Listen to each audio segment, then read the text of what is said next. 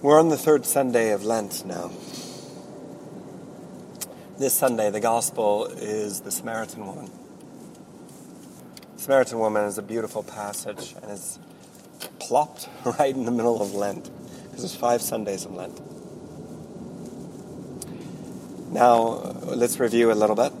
The first Sunday of Lent was preceded by Ash Wednesday. Ash Wednesday gave us 3 medicines, which are like the 3 fundamental things that we all need to practice, which are given to us every year in Ash Wednesday, and is like the dribbling and free throws of basketball.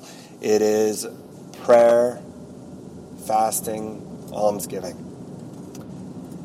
First Sunday, we're told essentially that those 3 medicines fight 3 cracks. That's where we're coming from. We're coming from broken humanity. We're coming from original sin. And those 3 cracks are the body, the temptations of the flesh, rather.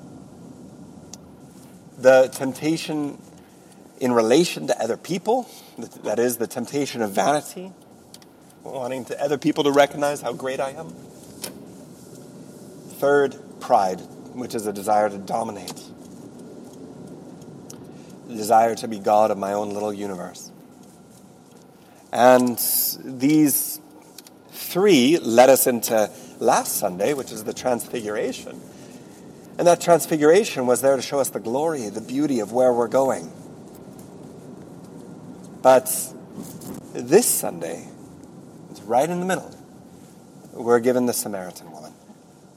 And, I'm shown that I'm destined for the glory of God by the Transfiguration. But this Sunday really gives me great consolation. There's so much in this passage of the Samaritan woman. There's the fact that Jesus met her at the well, which is totally symbolic of a wedding, right? Because whenever you want to get married in the Bible, you meet someone at a well, and that's the way it always works. And then Jesus is going to talk to her about a living water, a water that wells from within. And I don't know about you, but just trying to do hard penance and all that, it's hard. That's not what drives me forward. Just knowing that God is calling me to heaven, that doesn't drive me forward all the time either. What drives me forward is knowing that there's a living water within me. St. John of the Cross wrote about it in the dark night of the soul, when he talks about this flame that burns within me, that guides me in the midst of the night. And it's this living water that wells up within me. And it really is that presence of the Holy Spirit that gives us the strength. That's really important. And so the living water is what this woman needs. She's been broken. She's broken in love. Remember, she's had 5 husbands, and the one she's with is not her husband.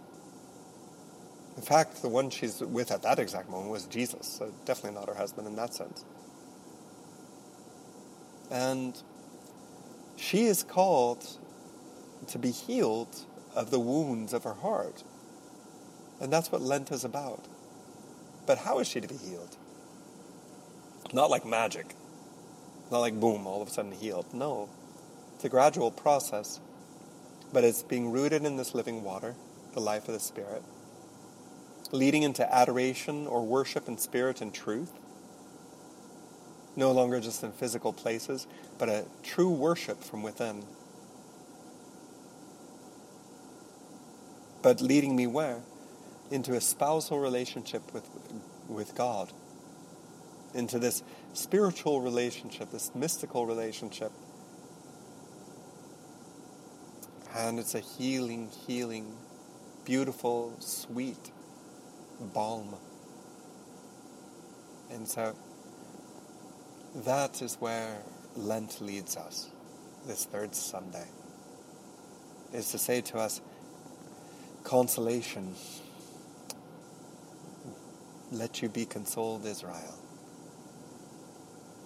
that God is alive, He's walking with you, and He's bringing you into His heart. In the name of the Father, the Son, and the Holy Spirit. Amen.